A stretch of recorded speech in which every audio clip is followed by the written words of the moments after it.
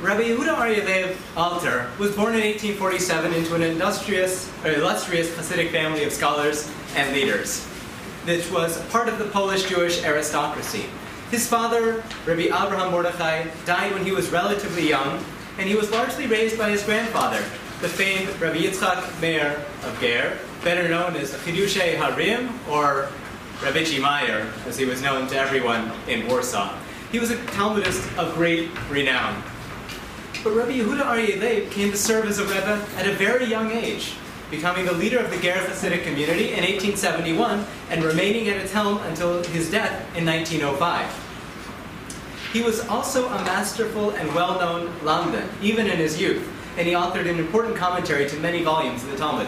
Anyone ever used the Sfat Emet on Shas? There are a couple of tractates, for example, Shabbat, where to really understand it, the Sfat Emet actually opened up new vistas. There's a joke about him in his youth.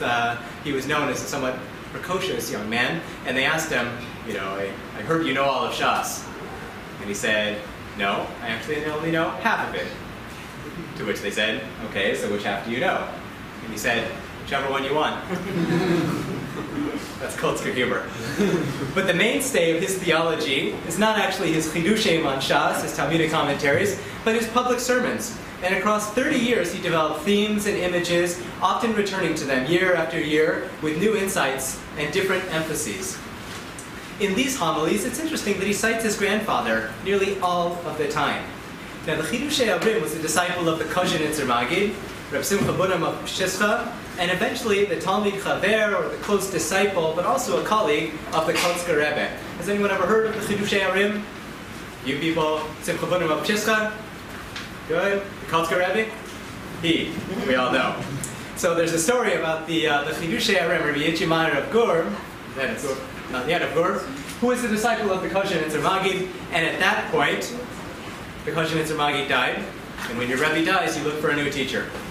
So he went to the second Kozhenitzer Rebbe, who was then the son, who was known for many wonderful things, but not exactly a Talmudic scholar. When he walked into the Beit Midrash, the Kozhenitzer Rebbe at this point got up and pinched him on the cheek. The Chidushei Harim ran out the door, saying, I don't need a Rebbe who's going to pinch my cheeks. I need a Rebbe who will tear the flesh off my bones. And he went to the Simcha Bunim of Pshischa and eventually to the Kotzker. I think he got what he asked for. So the immediate influence on the Sfat Emet's teaching was the school of Kotzk, known throughout Poland for its intense intellectual demands and unflagging quest for truth and authenticity. And it seems that his grandfather took Rabbi Yehuda Ariel to visit the Kotzker at some point in his youth. A visit with this fiery and illuminated figure must have left a deep impression on him, indeed. Rabbi Yehuda Ariel's theology is thus the presentation of many of the Kotzker values and ideals, however, with much less of the outright elitism and all-consuming and perhaps even self-destructive quest for purity of deed. Remember, what's the key activity that the Kotzkers are doing for the last 20 years of his life? Silence. I'm sorry? Silence. Silence. He's alone, more or less, in his room. It seems that quest for authenticity did indeed take its toll. But in Kotzk, you learned Rambam, you learned Shas, you learned a couple of things from medieval Jewish philosophy, but they weren't known as great mystics. They were passionate, they were devoted, they were Chassidic to the bone, but they weren't studying Zohar. It's interesting that the Sfat Emet is a marked departure from this. So, for example, the works of the Zohar and the Maharal have a huge influence on the Sfat Emet. In addition, the works of the Baal Shem Tov, the Maggid of Mezrich, Rabbi Levi Yitzchak of Berdichev, and the teachings of Rabbi Elimelech of Lezhinsk, a figure whose theology and central place in Polish Hasidism we heard about just last week, I believe, from Rabbi Kitzis. These works figure prominently in the teachings of the Sfat Emet. Also, he has the deep influence of the teachings of Rabbi Shneur Zalman of Liadi, whose works on the mystical life we learned about from Rabbi Shlomo Yaffe, who is, in full discretion, a teacher of mine from many years ago. Particularly relevant is Rabbi Shneur Zalman's description of the unity of being and panentheistic theology in which the entire cosmos is held within God. Arthur Green has argued that Rabbi Yehuda Ariel, the Sfat Emet, was a mystic, but not really a Kabbalist, in the sense of using closed, technical nomenclature, and metaphysical cosmology. His personal writings, that is the Sfat Emes, that were later published as the Likutim, have much more explicit reference to Kabbalah, but the descriptions of the mystical life don't seem to be explicitly Kabbalistic. Is that distinction clear to people? Kabbalah is primarily about sfirot, cosmology, understanding what goes where. When I shake the lulav, these sfirot align here and there. It's not necessarily about the cultivation of lived experience. If you ask a medieval Kabbalist what their religious experience was, I don't think they would know exactly what you're talking about. Chassidut, as a devotional mystical quest, is interested in a set of different questions, which have to do with the role of the individual and God, and the way that we can encounter the infinite divine light in this world. The Sfat Emes has a different project than Kabbalah. It's a theology of devotion and integrity, intensity and uplift, which accepts the world as it is, but seeks out the innermost kernel of divine unity and draws it into the realm of lived experience. I'll say that once more. His path is one of devotion and integrity, intensity and uplift, which accepts the world as it is, but seeks out the innermost kernel of divine unity and draws it into the realm of lived experience. Does everyone have a copy of the source sheets in front of you? Raise your hand if you're lacking one. Repeat that, was inaudible. Which, The very last thing you just said. Question. there's a question. Do you have a source sheet? No. Oh, okay. Can we pass some back, or do you have one for every two? Okay, thanks. The plan for what we're going to do this evening is to look at that thesis statement that I put out in front of you and see how it's manifest actually in the teachings of the Sfat Emes, to read them carefully and to understand what it is over the course of these 3 generations that he's trying to accomplish for his disciples. The first passage here, does everyone have it in front of them?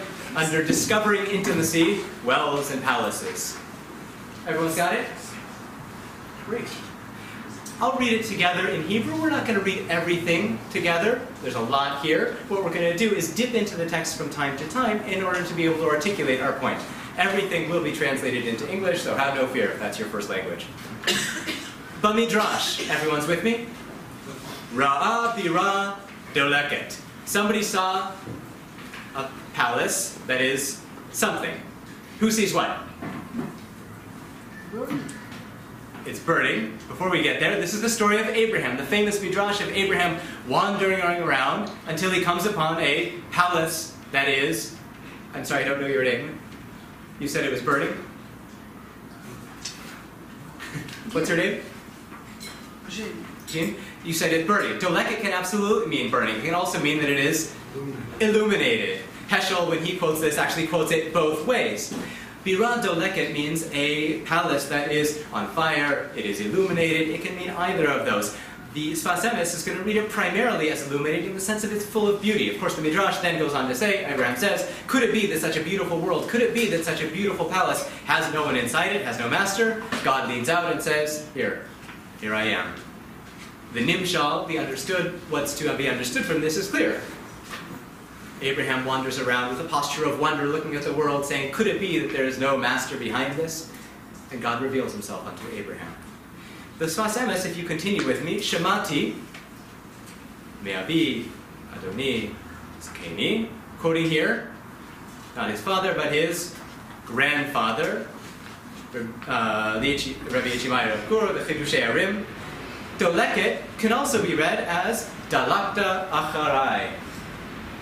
This is from what Jacob says to Laban when Uncle Laban is chasing him down. And he says, what have I done unto you that you should pursue me or be drawn to me in such a way? Dalakta. Shebra'a, continuing in the Sfat Emes, Shekol ha'olam nimshach achar nekuda echat. That the entire world is drawn toward or drawn out from a single point. He has in mind here the Kabbalistic idea of the point of Chokhmah, the supernal element of wisdom within everything that is the beginning point of the story of Genesis.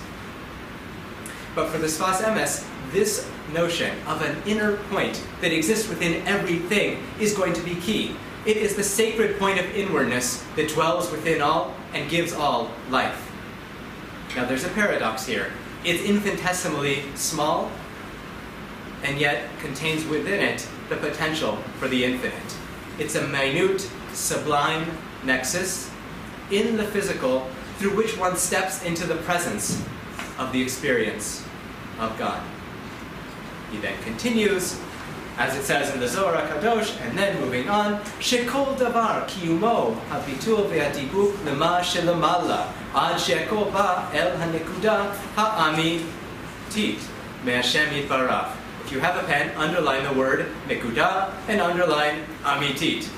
Nekuda is a key word for him, as I said. Amitit, everything is drawn upward, or we might say inward, to this very point, which is, of course, the divine that is in everything and within everything. It's the true point, or the point of trueness. This word should set off alarm bells. MS. Sfas Emes. We'll get there in just a minute, maybe 45 minutes when I talk about the title of the book. But that's key for him. Why?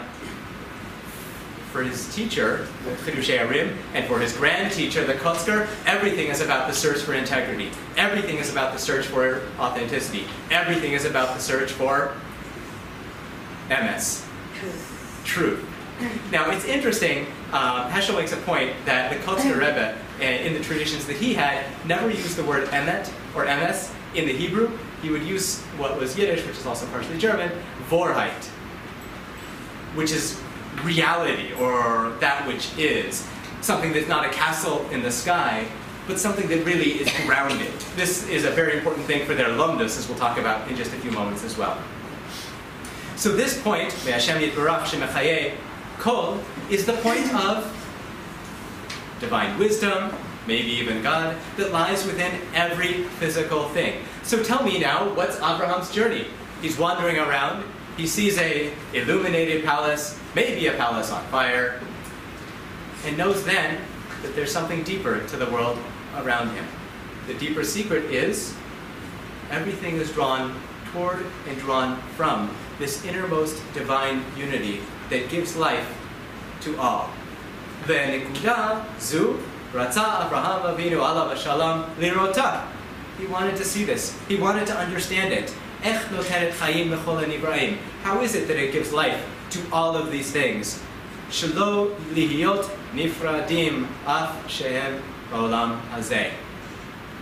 How things can be divided, or at least experienced as divided things, even in this world, they are actually united within them. In other words, the great question of Kabbalah and the great question of Chassidism is, if God's really in everything and uniting everything together, why is ours a world of multiplicity and distinction? One answer, as we'll see in just a minute, is the Kabbalistic mythos of Tzimtzum, where that God has withdrawn some of the divine presence. Here, he hasn't used that language, although it's in the background. He's saying something different. It is true that everything is distinct. It is true that there are differentiations between people, between moments, between physical objects, but at the end of the day, in the heart of hearts, everything is united by this single innermost point. This is Abraham's quest. Not after philosophical monotheism, not after simply the service of God, but after a deeper understanding of the nature of the universe. Ve'al yedei, now keep with me here, habitul, through his self-abnegation, through his total devotion, through which command of lech lecha, of go forth from your land, zacha lirota. The bitul here is a very important Chassidic concept that goes all the way back to the time of the Maggid of Mezrich, if not before. How does one attain mystical consciousness? How does one attain a deeper understanding of the universe? Like the Sufis taught, a window with a smudge on it, you don't see through, you just see the window. But if you have erased all of the detritus on the window, you can see all the way through. So too is it with the human soul. The more you rub away the ego, the more the divine light permeates in and permeates through. Now you might say, does that mean that I have to leave my own self behind? God created me in a certain way? For the Chassidic masters, this is actually a very important point. There are more extreme forms of bitul where it really is about total distinction of the self. For many, including the Sfat Emet, this means to stand not as nothing, but as the fullness of who you are before the divine, not leaving any part of you behind, but with no ego and with no pride and no arrogance. And in that, you can come to stand before God. So this is Abraham's answer to Lech Lecha. Vechen gam ata, even now, be, somebody open this Roshei Tevot for me, Shin Kuf, Shabbos Kodesh. This is going to be a huge theme in this Sfat Emes. You can underline that one too. Heschel's book, The Sabbath, anyone here read that? It's perhaps the best translation of the Sfat Emes into English. Everything in that book, or at least many things in that book, could actually be footnoted to either passages or at least broad ideas in the Sfat Emes. We'll actually see him use the phrase, almost, a palace in time. So now, we're not Abraham. We don't have that same mystical quest. We don't often get to see that same nekuda. But what is our point through which we can come to experience that? B'Shabbat Kodesh, or B'Shabbos Kodesh, Shekol Adam Mashlich Kol Inyanei Achol, when you get rid of your ordinary concerns, Umekabel al Atzmo Ol Malchut Shamayim, you take off your ordinary concerns and adorn yourself in the concerns of heaven. This is the way that we can come to stand into the presence of the divine. Now, I'm going to skip one line to the question of the Ramban, and we're not going to read this inside because I want to quote it to you and then move on. He points out very interestingly that God speaks to Abraham and says, Lech Lecha, but before then, there's not anything clearly in the biblical text that makes Abraham so great. You might say, he was already on his way to Eretz Canaan, right? But who's bringing him? His father, right, is bringing him along. We don't know that much about Abraham. The Zohar answers this question in an interesting way. It says, Lech Lecha was not delivered to Abraham and spoken directly to him. Lech Lecha was a global call. It was being broadcast at every moment, and in every place. But only one person was attuned to be ready to answer it. Right, like the Mishnah, that there's a voice that comes out every day from Chorev. So too, Lech Lecha, go forth, go into yourself, as the Chassidic masters read it. Lech Lecha is a call unto all of humanity, but only one person had the courage to answer it. I want to move to the next text. The Nikudah is going to be very important for understanding the Sfat Emes' global theology. But there's another metaphor that we find all throughout the Sfat Emes, and particularly in the stories of Genesis for obvious reasons. And that is, how does one get to the Nikudah that is within everything?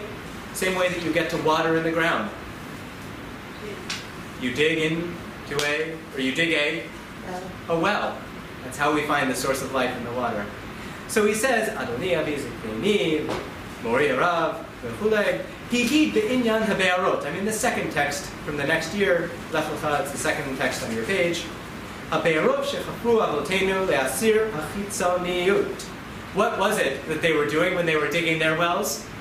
The story is in the Bible to come to teach us. What is it that they're piercing, and what is it that they are bringing forward? Vinso Pe'ara Hagnuza. Somebody translate that for me. What are they piercing? Not just the ground, but external things. They're piercing the external consciousness, and what are they going toward? Water, which is, of course, here understood as the hidden illumination within the ground, right? So translating into more psychological terminology, they are piercing through the external elements of the consciousness, external elements of the ego, and going forth into the deeper, innermost elements where the capital S, self, is found. She bechol makom yesh nekuda pnimiyut. Here it's not the nekuda ha'amitit, but the point of inwardness. Sfat Emes, the grammar is somewhat problematic for a lot of reasons. Sometimes it is nekuda hapnimit, nekuda pnimiut, nekuda pnimit. I'll talk about that in just a minute. But here he means the point of inwardness within all things. Now, he'll show you a little bit of his brilliance as an exegete, as an interpreter. Rechovot, one of the names, hu bechinat Shabbos Kodesh. Rechovot, name of a place, name of a well, is, he's understanding it like in the biblical text, Milashon, from the word of Rachav, or expansiveness. So one of these wells is, of course, Shabbat, when every person steps into an expansive consciousness. Shibi emotafol, esek, vesitna. Right? Strife and contention, right? We might translate these as. In the days of the week, and I'm moving forward in the Hebrew, but translating as I go, you are engaged in strife and contention and difficult things. And on Shabbat Kodesh, what do you attain? Rest. But also, in that space of the rest, you can come to something even greater, which is an expansive consciousness where you're not involved in the sort of wiles and struggles of daily life, but you allow something to open up within you. Because you rest. Because you're resting. That creates the space for that opening, for that the expansion, for that well to be built. So on the days of the week, have we no access to the Nikudah? Shabbos is great, but what do we do the rest of the time? So his answer is Shimvatlim Ritzon Atzmo V'Ta'avot Yetzer Hara L'Achnia Hakol V'Shem Yitbarach. There is a devotion to God that by shedding your allegiance to the Yetzer Hara and doing acts of devotion, you're able to step into that space and to uncover that be'er at that moment, even amidst the week. One way I often like to think about this is there's two different kinds of davening. There's Shabbos davening, and there's weekday davening. Weekday davening is hard. Not only are you crunched for time, but there's a kind of struggle involved in maintaining kavanah, in maintaining a sense of posture and intensity and inwardness. It's hard. It's not at all easy. On Shabbat, however, and not every Shabbat, but at least the possibility exists therein, there's a kind of uplift where you don't have to struggle, not in the same way. There's a kind of open-heartedness and expansion of consciousness that comes just by dint of the day. It's not automatic, it doesn't happen every time, but there's a possibility for uplift there in a different kind of way where it's not about struggle, and it's not about fire, and it's not about getting through. It's about a kind of sublime uplift and spiritual ascent. He then goes on to say, Sitmu, Plishtim, that the Philistines filled in the wells. He means by this two things. We have this in English. A Philistine is someone who is uncouth, coarse. So he means not people, but rather uncouthness and coarseness fills in that well, which is to say the detritus falls in during the course of the week. You have to struggle to keep it out, you're bailing it out, but it's not going to work. And then all of a sudden, Shabbat comes and the well opens up. Now, tell me about the story of the Bible. Who digs a well? Abraham, Yitzchak, Yaakov. There are wells all over the place. Or at least he uncovers a well. Why? And it actually says that Yitzchak digs out the same wells. So the Sfat Emes reads this in two ways, which I don't think are exactly the same. So the first is that that which is at one point dynamic and fresh can be filled in by rote observance. Think of it this way. Has anyone ever had a new book, a new idea, a new practice that opened up a new vista for them? How long did it last? That's for a long time. Good, but did it last forever? Some. Really? You're lucky. For me, at least in my own experience, it's often that something that works for a certain period of time will at some point become almost habitual, and I'll sink back into my ordinary modes of consciousness even though I'm doing this one thing, right? I don't know, maybe it's doing hachana for tefillah, I sit there and I'm getting ready for davening, but if I do it every day for 5 minutes, that itself becomes habitual, and I sink back into my old patterns of consciousness. That is sitmum plishtim, that the ordinary things fall back into that well, and you need to redig it anew. Now think of this in historical terms. How long did it take for Hasidism, say the well of Hasidism, to get filled in? Not too long, right? Who's the first? I said this to the Kollel kids, so don't say this yet. I'm sorry, Kollel fellows. Who's the first Neo-Hasidic Rebbe? Good. Almost, but there's no Hasidism before him. I mean, there's the old school Hasidism, so yes, absolutely, he's the first. But within the Hasidic movement as we understand it. Rabbi Nachman of Bratslav, exactly, who said that? Fantastic. Rabbi Nachman of Bratslav, who looks around him and says, this can't be the way of the Baal Shem Tov. Where? So what? So he is a relative of the Baal Shem Tov, absolutely. And in some places he says, I'm special because I'm from, he's the great-grandson of the Baal Shem Tov, I believe.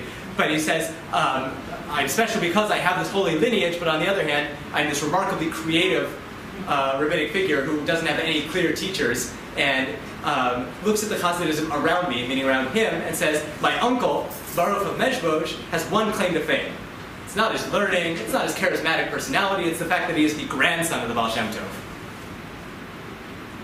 And in such, Rabbi Nachman of Bratslav begins Neo-Hasidism. What's another Neo-Hasidic movement, thinking before the 20th century? Pshiska and Kotsk, that grows out of it, who rebel against what they see as the miracle-working, dominated figure of Polish Hasidism, and say, this can't be what the Baal Shem Tov had in mind, and in some doing so, they try and make something new. But of course, as always happens, even that fresh approach becomes stale. What you find that's so interesting about Pshischa is an awareness of that fact. The Kotzker Rebbe says, if you pray today because you prayed yesterday, you're worse than a total Rasha, which of course is hyperbole, although he may have meant it. And this notion that he wasn't trying to create Hasidim, but create leaders. And he valued integrity and ingenuity because he knew that the Yetzer Hara also comes in the form of tradition.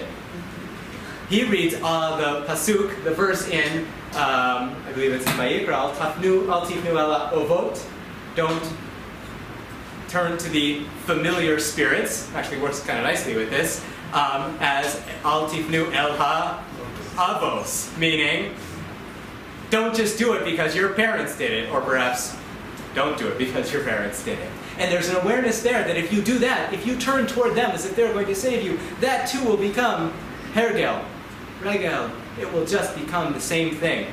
It will become rot, which is of course unconscionable because you cannot have intensity with rot. They're almost, how do you say tarte desatre in English? It's impossible to hold them together. Heschel writes in the name of the Kotzker, in Kotsk, we don't have frumkeit, we have frischkeit. To be frum in 19th century Poland was actually a negative dismissal of someone's external religiosity. So how does he read Vayeshev Yachpor? Yitzchak goes back and redigs the well. So what was at time intense, fresh, dynamic, flowing, has dried up and become filled in. So that happens in one person, I believe, over time, that same dynamic plays out. But he also means from one generation to the next. If it worked for your parents, maybe it will work for you. But you have to have the authenticity to know when you're trying to bring water up from a dried well. Any questions about what I've said so far? Maybe we're going to get to this, but like, why is Shabbos not subject to that same ergo? Shabbos, Yep. Why is Shabbos not subject to the same ossification or roteness? he will tell you that Shmir on Shabbat, and we will get to this, and I don't want to reveal all my secrets at the beginning, is not to keep Shabbat, but to hold that consciousness in an intensified and intentional way. To be Shomer Shabbos for the Sfat Emes is to hold on to that and to think about it and to be intentional. It's not automatic, even Shabbos. But on the other hand, there is something that even stepping into the sacred time of the Sabbath does happen and peels away all those layers of externality, at least if you're open to that process happening. But it won't happen on its own. You need to be there, at least partially. Yeah, Jeff. Does he believe that Shabbos is ontologically different than other days, or it's just experientially different because we make it so? Can you have Shabbos on Tuesday? Can you? That's the question. Yes. He believes it's different. I really think that for him, Shabbos doesn't come on Tuesday. He will tell you, however, that if you keep Shabbat, it will transform your Tuesday with a nikuda of Shabbos consciousness. Listen? Yes. You mentioned what's dynamically filled can be filled in by rote observance. Yeah. That's one way of understanding it. Have you gotten to the second? So one of them is within the person. That is to say, I get a new sefer, I don't know, the Sfat Emes, and all of a sudden it's the most amazing thing. My world is transformed. But I read 100 of those drashos, I read 200 of those drashos, and after time, the impact of that becomes diminished. The other, the second, which I think is not exactly the same, which is over generations, what works for one generation won't necessarily work for the second. Yeah, I think you kind of dropped out of explaining his work strategy for whole, because it's actually very clearly articulated both in the Zohar and in Tanya as the result of pushing back against one's ego and one's desires is that one actually can expect to, by virtue of doing that, step into great light. It's a strategy for illumination for beyond oneself. I think that's exactly right, which is to say, It really articulates that.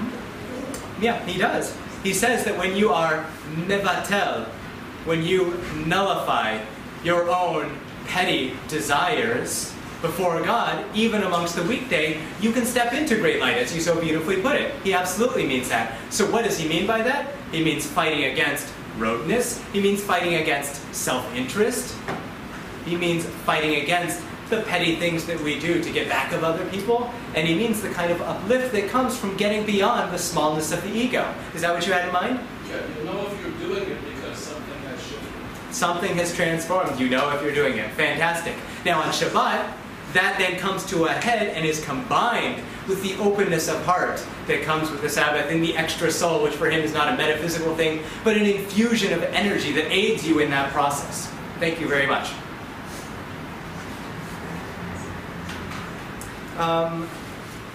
In both of these teachings, Emet, or the Nekuda, or the call of Lech Lecha, is already there and present in the world. Did you notice that? We just need to attune ourselves, to attune our ears, or to get busy digging to be able to find it. The call is going out, the well is waiting to be dug, the potential is already there. The Nikuda is present, omnipresent indeed, within all and within all things. The point is, it's a transformation of paradigm and a transformation of consciousness that allows us to find what is already there. For the Kotzker, he says that MS is everywhere and no one's bothering to pick it up. It's just lying on the ground and everyone has their eyes attuned in the sky. Now what he means by that is people are rolling around in mystical ecstasy and have no connection to the ground.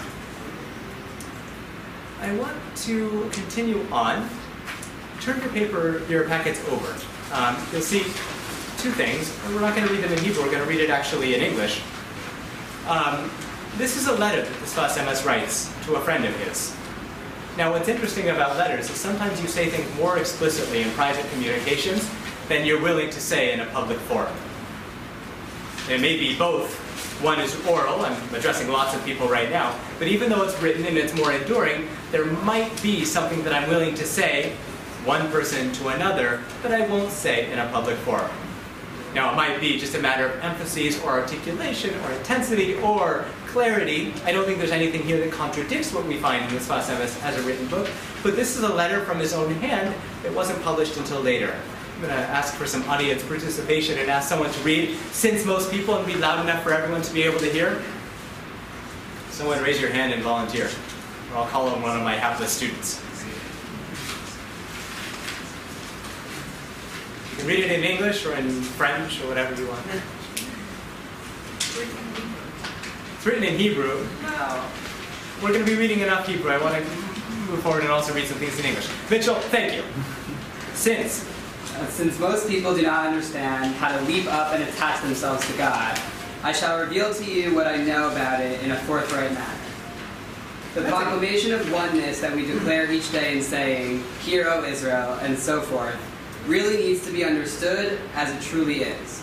That which is entirely clear to me, not from hearsay, but based on the holy writings of great Kabbalists, I am obliged to reveal to you in order that these matters be clear. this is a grapevine. Most people don't understand. Here he says, "Akfitza lidbok ve'Hashem yitbarach." You might want to translate that as the leap of faith, somewhat anachronistically, but not totally. So Mitchell, what do you think he's saying here? Most people don't understand this, so you must. He says, I'm going to reveal this to you. This is a part of a very long teaching about Pesach and about the sort of liberation of the moment of leaving Mitzrayim, of leaving Egypt, where everything is opened up in a way that you haven't earned, but it just sort of expands in front of you. Then you go through the 7 weeks of the Omer and work very hard to reclaim what you had on that moment of Pesach until you are returned to that same level. When? On Shavuot. And you reattain that. The metaphor that I often give for my students is the forging of a samurai sword. Anyone ever seen how that's done? You hammer it out, and then you fold it back on itself. And then you hammer it out, and you fold it back on itself. Which is to say, you move forward, and then you move back, and you move forward, and you move back. And as you do so, the metal becomes stronger and stronger. The lessons become more and more integrated, because that which comes in a flash is gone in a flash. But that which you attain over time is qualitatively different for the way that it integrates into you. So here he says, Shema Yisrael is something different than the way that most people understand it. Bracketing what you know about Chassidut, how would you understand the Shema as classically understood? A declaration of monotheism, a declaration of God's oneness and unity. Okay, so far, so good. It's interesting that you'll hear that he says, not something that I know from hearsay, it's not a rumor. What does he know it from? Great Kabbalists. And he feels an obligation to tell this to this other person. Who does he have in mind when he's talking about the great Kabbalists? I think here you can actually identify a source. It's the Tanya. The Tanya really is behind much of the Sfat Emes, except for two things. One, his relationship to non-Jews. The Sfat Emes has a very different articulation of that particular element of the Tanya. And two, the notion of the tzaddik. For the Tanya, you only have to get into the first 2 chapters to know that there's the tzaddik and there's everyone else. For the Sfat Emes, he's a Polish Chassidic master, which means how do you become a tzaddik? Not by dint of your father, but through your merit, at least to some degree. Okay? There are old dynasties in Poland, but the Kotzker's father was not a Rebbe. The Kozhenitzer Magid's father was not a Rebbe, though he founded a dynasty. Simcha Bunner's father was not a Rebbe. Up until the late 19th century, nearly 100 years after dynasties were founded elsewhere, in Poland it was different. Rabbi Elimelech of Lizhinsk, who you heard about last week, did you guys talk about the essence of the tzaddik and the teachings of the Noam Elimelech? Yeah. Okay, he gets a bad rap in Hasidism, especially in academic circles, for basically ruining it, because he says the tzaddik is this and the tzaddik is that, and the tzaddik can do miracles and all these other things. First of all, we have to understand, and I'm sure that Rabbi Kitz has said this, is that the book, the Noam Elimelech, is a handbook for training other tzaddikim. It's not meant for popular consumption to show why the tzaddik is greater than you. It's meant to push people toward being tzaddikim. And if that's true, then the tzaddik is not an office that's inherited, nor is it something that makes you qualitatively different than everyone around you, but rather something that comes after many, many, many years of hard work. There's actually a passage in Noam Melech where he says, a tzaddik is someone who never forgets that his negative midot, his negative character traits, are always there and they're always barking at the door. Not that they've been eradicated, not that they'll never come back, but the tzaddik is someone who is ever mindful of that. It's what perhaps the Tanya would call a Beinun. It's an interesting moment in the history of Hasidism. So when he says the great Kabbalist, he's talking about the Alter Rebbe and I think he really has in mind the Alter Rebbe here, Yeah. because remember, the second section of the Tanya, Sha'arei Chuvei Emunah, was anyone here for Rabbi Yafi's presentation? So he actually looked at that section of the Tanya, and the beginning of that section says, this is an explanation of the mystical understanding of the Shema. Right? I don't know if you looked at that particular passage, but that's what the Baal HaTanya says. That it's an exploration of what he calls lower unity and upper unity. Lower unity meaning even in this world, upper unity meaning in the highest moments of mystical consciousness. How you can retain both of those. That's really the point of the second book of the Tanya. Okay, someone else, Mitchell, you did a great job, but I'll pass the buck. This is it. Kevin, thank you. Read louder. This is it. The meaning of Yud K Vav K is one that he is not the only God, negating other gods, though this too is true. But the meaning is deeper than that. There is no being other than him. This is true, even though it seems otherwise to most people who understand such things, for there are countless feelings about these matters. Okay, good. So what is he saying? That there is only one God is not a statement of divine numbers, but rather... Sorry? The unity of the universe, of the cosmos, of everything. Meaning, ein od milvado, he doesn't employ that here, but we know it from Barim, there is nothing else besides God, means not only that there's only one God, but rather that there is nothing else besides God. This, for the Chassidic masters, is self-understood. If you told this to someone like Maimonides, who uses that in a very different way, I think he might beg to differ. Surely there are, as he says, countless feelings on these matters. What do you think he means by it's not obvious? It may seem otherwise. Cole? I just have a question about Yeah? Is this about Maimonides? No. No, okay. When he says that there's nothing other than God, what does he literally mean? He means what he says in the first teaching we looked at, which is namely that the nekuda pnimit, or nekuda of pnimiut, exists within all things, all people, all moments, equally, and that there's a divine essence or nature that lives within all elements of the cosmos, so that God is suffusing the world at every moment and in everything. There is nothing outside of the divine. Panentheistic, because God is expansive and beyond the cosmos as we have it, but that's what he means.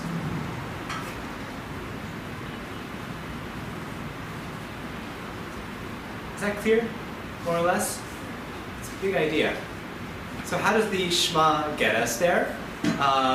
Kevin, keep reading. The content is as follows. Content is as follows. Everything that exists in the world, spiritual and physical, is God himself. It is only because of the contraction. But Tzimtzum in medieval and rabbinic Hebrew actually also can mean to intensify or to concentrate in a single place. That's actually important because the nikuda is, on the one hand, this tiny little point, but on the other hand, it's an intensification of infinity within the finite. Exactly. Nice work. Your check's in the mail. That was God's will. Blessed be he and his name. That holiness descended rung after rung until physical things were formed out of it. So the intensity of the divine light was mitigated or mediated, rung after rung, level after level, until you come to the physical world, which does not mean that the physical world is devoid of God's glory. On the contrary, it means that the physical world is, although we perceive it as a matter of individuated identity, that is, at the end of the day, but an illusion. It might be a great, wonderful illusion that allows for free choice and agency and a partnership in creation, as you'll see in just a minute. God actually wants it to be this way, as he said, and we'll see why in just a moment. But it is, at the end of the day, ultimately an illusion. If everything is God, then how is idolatry possible? So the Baal Shem Tov was actually asked that question. And they asked him in a much more unkind way or uncharitable way. They said, why is idolatry bad? And does idolatry have a divine element as well? So he says yes. But what he says is, if everything has God, and we have free choice, then the energy could be applied in different ways. I can use the divine energy within my soul for good things or for terrible things. This is partially an answer to evil as well. Idolatry is one way, evil is another. Evil is a man-made product that is the misapplication of that divine energy. God doesn't choose those things for me. I may have God within. My speech may be the unfolding of the divine word, capital W, which is what these mystics say, but God doesn't choose my words for me. And I can use my words to help and to heal, or to harm and to fracture. These things, someone else, turning the page on to page 2, I was very happy that I was able to put both the Drisha logo and the page number, something that I hadn't succeeded doing up until this point. These things are true. Noah. These things are true without a doubt. Because of this, every person can attach himself to God wherever he is, through the holiness that exists within every single thing, even corporeal things. You only have to be negated in the spark of holiness. In this way, you truly bring about a sense in the upper worlds, causing true pleasure to God. A person in such a state lacks for nothing, for he can attach himself to God through whatever place he is. This is the foundation of all the mystical formulations of the world. Even though it can be treated at great length, as it is in the thousands of pages of explanation written in various books, we need not go on about it now. In my opinion, my brief words suffice. If you study the matter, you will see that it is as I say, and this is the essence of human worship. So here he carries things forward. He makes a very certain statement, and then he says every person can attach himself or herself to God wherever they are. He means in whatever they are doing, but also in whatever place they are. This is called, in answer, or at least building on the question that you asked, one of the great opportunities that comes along with divine panentheism. Avodah b'gashmiut, or serving God even through ordinary moments, physical deeds. Mitzvot are one example of that. When I perform the commandments, I am serving God with the physical world, but it's not only the commandments, but rather anything, or any moment can be an opportunity to serve God. You have to be negated. Remind me of your name? Shmuel, right. So Shmuel pointed out that during the days of the week, this bitul, or this self-abnegation, is the key for allowing that to shine through. And again, he reinforces that notion here, that when you move aside your petty concerns in performing the mitzvot, something else can shine through, bringing about an ascent in the upper worlds and causing great pleasure to God. Here, he's actually saying something quite powerful. He says that this is the essence of mystical formulation or mystical worship. He says in the Hebrew it's kol ha-yichudim. What are yichudim in Kabbalistic language? You guys ever used a Kabbalistic siddur? A great example of this is the siddur of Rabbi Shalom Sharabi, or the Rashash, who his siddur for the weekday is 3 volumes. The Shacharit one is like 300 pages, and just the Amidah is like 100 pages. Everything, every word, every praxis is accompanied by letter permutations, adjustments of the sfirot, visualization exercises. They even have a color-coded version now, which is very, very useful. This takes an extraordinary amount of time and an extraordinary amount of concentration. the relationship to the Yehudim, or this sort of intensely Kabbalistic praxis in Hasidism, is actually very complicated, because on the one hand, the Rebbes are using these same sort of Kabbalistic things, because that's what pietists do. And on the other hand, if I give it to an average person, what are they going to do with it? They're going to be crushed under the weight of it, and it won't be possible for them to pray. So what you have in Hasidism is, and you'll forgive me for oversimplification, a turn away from kavanot and a turn toward kavanah. Kavanot with a capital K, a strict understanding of the Lurianic or the Zoharic sense of this does this and this does that, and toward kavanah in an intentional devotional sense. The Yehudim is the same thing. The Yehud for the Kabbalists means uniting the Sfirot in a certain very technical way. For Shacharit it looks one thing, for all the different parts of the Shacharit service it's unique, and then there's the Mincha service, etc., etc., etc. There's all these Yehudim for eating breakfast afterwards. It's a very complicated thing. For the Chassidic masters, Yehud means an alignment and a unification of presence and deed. What I'm physically doing and where my mind is. When you're talking to someone and you're on your smartphone, it's the opposite of that. When you're having a communicative moment with another human being and you are intentionally there, that is a moment of Yehud.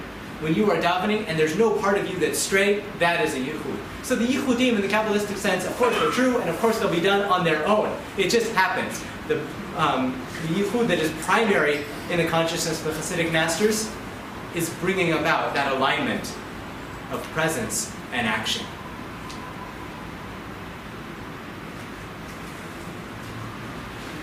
Doesn't it really mean unification? Unification, yeah, but what's being unified? What? Well, it seems like just in plain Buddhism, that's the goal, just to be present. But this means something more. Well, we are a theistic. We are a theistic system after all. So the Yehud, good, thank you for pushing me on this, that the Yehud of presence and deed is not only a mindfulness practice, although it might be interpreted as that then brings you into a consciousness of the divine in that moment, by which we mean both the Ein Sof and the God of Israel. That is to say, both the infinite, but also the particular God that we believe in as having a special covenant with the Jewish people. So what we do, when we become mindful for all that, it means here something is happening. Yeah, that's why it says, brings great pleasure to God. But it's more than pleasure. God is also... It brings both an infusion of divine light into the self and into the world, as well as a flood of divine pleasure up above. So it's an important distinction from Buddhism. Thank you very much for fleshing that out. Absolutely. Yep. And of course, the importance of the mitzvot here as specific deeds. Now, you should hopefully at least have caught some sort of attention in between this. On the one hand, Shabbat, and Joe, you pointed this out, Shabbat is sacred, but are the days of the week also sacred? The mitzvot are holy, but are also other deeds holy? We're going to see that in just a minute, because he's well aware of this same tension. Yeah, Shmuel? Yeah, I sort of finding myself in the fun position of finally reading the Lord greenhouse. In this translation, you only have to be negated with the spark of holiness. Is remarkably non-theological. Yeah. Look, the theology He's talking about the centrality of not kavanah in the way of any intentionality. He's talking about that you are directly aware of life. The direct experience. You're not thinking about yourself at all. The direct experience of God is something that is very, very clearly at the forefront of the Sfat Emes. That's why when Art says he's a mystic but not a Kabbalist, he's entirely right. So I want to continue on and now discuss this issue of distinction and continuity. The answer for the Sfat Emes comes through a tripartite structure of Olam, Shana, and Nefesh, which we might define as Olam, space, Shana, time, and Nefesh, soul. Now you're going to see that these are interlocking circles or interlocking points, because you'll get soul time, soul space, time space, and all the different versions therein. The first text we're not going to read inside, you have it in English before you. But what I do want to point out is in the third line, he says that everything in creation has space, time, olam, shana, and nefesh. And then he says, Bechirat ha'olam is Eretz Yisrael. That is to say, the most exalted or the most chosen of space is the land of Israel, which is the innermost point of all the world. So what do you think, without having read on, is going to be the what he calls Bechirat Hazman, or the sacred time, the sacred, most sacred of time? Shabbos and? I'm sorry? The Messianic age? No. The Messianic age is not all that interesting for the Sfat Emes, which is to say that like many Chassidic masters, exile and redemption become states of consciousness as much as they become historical processes. So Yemot HaMashiach, if you did a Bar Ilan search in the Sfat Emes, I don't think you'd actually come up with that many sources. And that's not atypical for the Chassidic canon. Doesn't mean that they don't believe it. Doesn't mean that they're not looking forward to that. Doesn't mean that they don't believe that everything that has happened now in a quote-unquote personal redemption or messianic moment isn't going to be intensified, globalized, and spread out in the messianic time. But it does mean that's not the focal point of their avodah. Yeah, I don't know your name. Does it mean that Israel is metaphorical as well as a concrete place? Say your name, please. I'm sorry? Sylvia. Metaphorical? Yeah, it is. Meaning that when he says, we don't have a text in front of you that says this, but he says this elsewhere, that Zion is a tziyun, a marking point, or a signpost for what holy time is. There he's reading it metaphorical, but he's also reading it physical, meaning Zion is still Zion at the end of the day. He really believes in the sanctity of Eretz Yisrael. He really believes in the sanctity of the Zmanim, the holy days, and of Shabbat, not to the exclusion, but to the continuum of the others. So it's metaphorical, but it's not entirely metaphorical. It's metaphorical as well as real. It's more metaphorical. It resonates. That resonates with you? Yeah. I think that for a lot of people that is true. For the people who read the Sfat Emes who live in Israel, there are texts like these that speak to their experience in a different way. But I think, would you agree with me in saying about the holidays? That there's a metaphorical understanding of the holiday, and it teaches us something very beautiful about the way that sacred time operates. But there's also something about stepping into the sacred time of the holiday itself that is unique. Yeah. He has this beautiful thing about bringing together, this is his reading of Isru Chag Ba'avosim Avodas Karnos HaMizbeach, that what does it mean to bind up the holiday? Elsewhere he has this as Isru Chag is what binds or brings together. It's the day after the holiday, remember. It brings together all of your work on the holiday. Here he's saying, what is it that brings everything together? It's not avot in the sense of vows, but avotot, cords or binding, strings, ropes of love. And it is that love for the divine which binds you to sacred time and to sacred space. There's an amazing line here that he says that hanefesh, it's the fourth line in that piece, hanefesh mechaber hasmanim l'makom. The power of the soul is to bind time to space. What does he mean by this?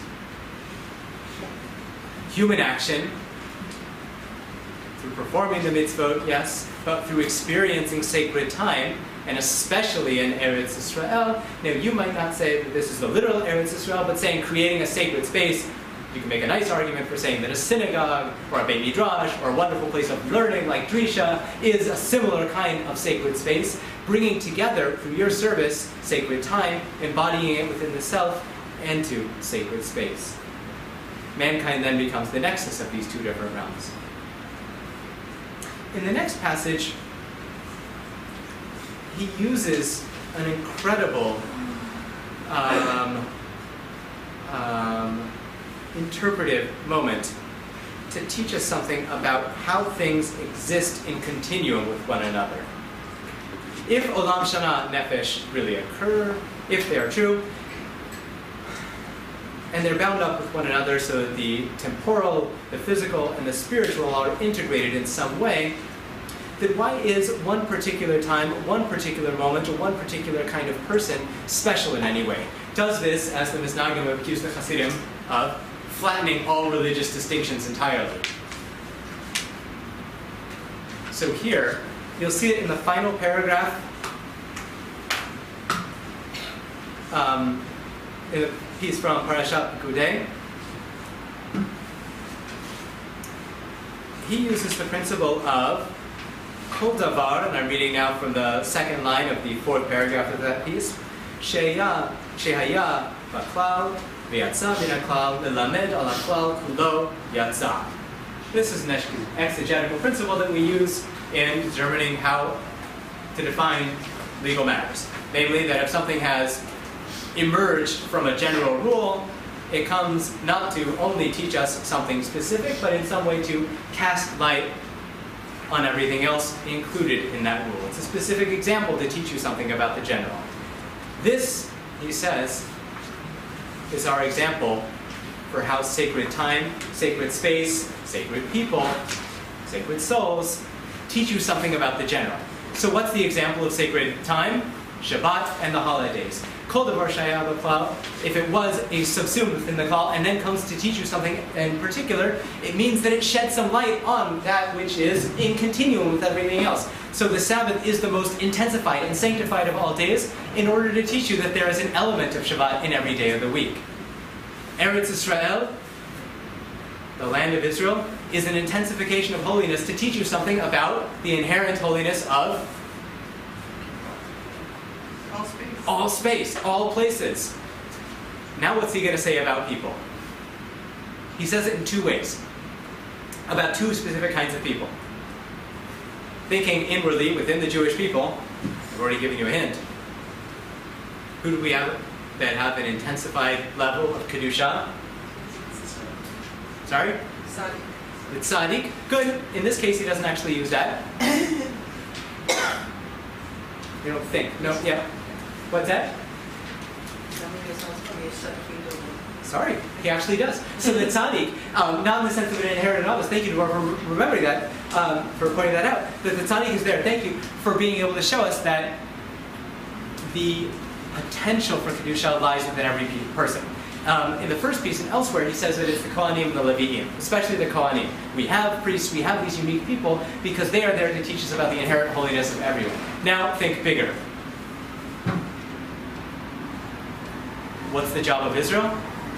Not the land, but the people. To be a light unto the nations. Thinking in these terms. To be a Mamlechas Kohanim. Good. That's exactly what he's thinking in the background of his mind. To be a nation of priests. Just as the priests are holy to teach you about the sacredness of every Israelite, so too is Israel sacred, intensified in that way, in order to teach you about the inherent sanctity of. There you go.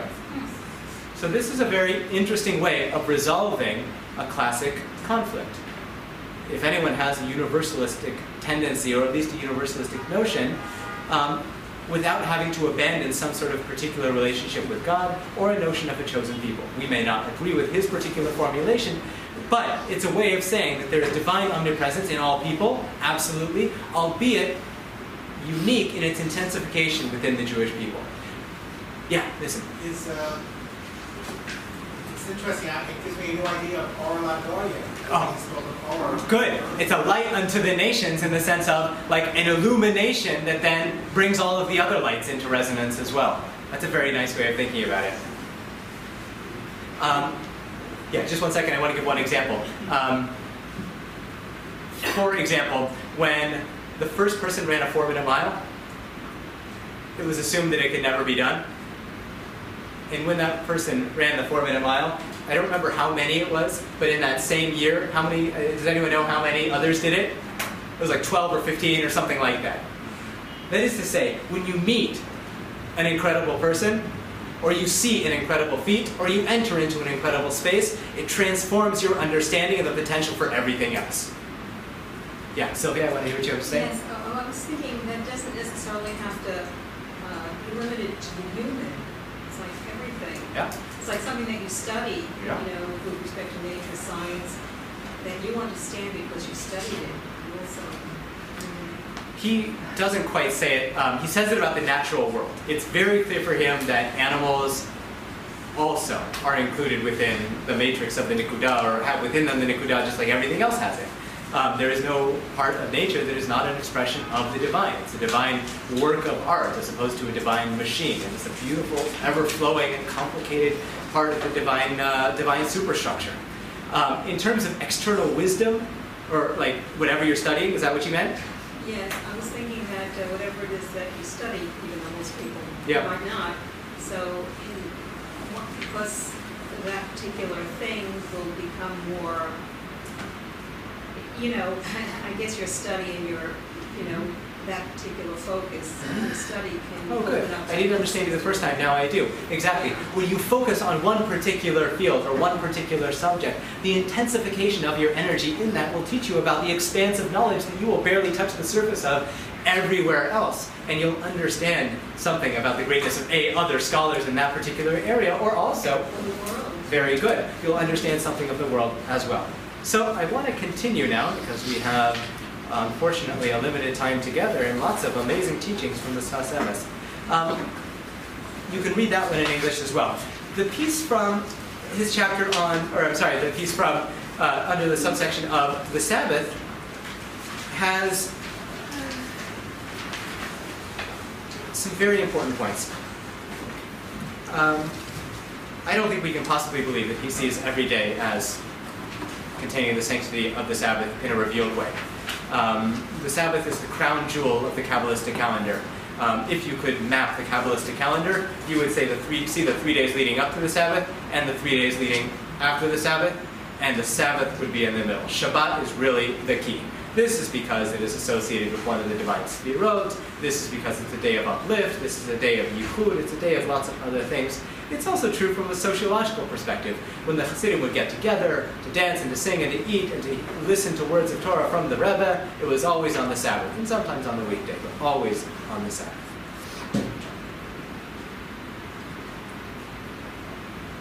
I want to read here the second paragraph. Everyone's with me in the paragraph that says the Sabbath? And there's a paragraph that says the Sabbath completes each thing. Someone read that paragraph for me. Jason. The Sabbath completes each thing. There's the finishing. Of course, I'm just sorry. Vayachal Elohim Bayom HaShvi'i, that God is completing things. The Sabbath is a moment of completion, right? Va Shabbat, Ba Menucha, that Shabbat comes, and so too rest comes. Good. That's what he has in mind in terms of completion. But now it's the Sabbath is the finishing moment of everything. It is the finishing or fulfillment of all, since it is the root of life. On the holy Sabbath, this root is aroused in each thing. That is why Sabbath is called rest, because it returns each thing to its root. So why are you resting? Not only in the sense of refraining from labor, not only in the sense of not going to work, but in the sense of coming home to your place of rest, to coming home to your place of rootedness. Now, of course, when he says that it returns to its source, or returns to its root, he probably means with a capital R, which is to say that it's returning back to its place in the divine. Right? The ego and all those other things that you have during the week, to some degree, are shed automatically, and especially the more that you engage with this. Good. Keep going, Jason. Rashi interprets the phrase Shabbat Shabbaton to mean a tranquil rest.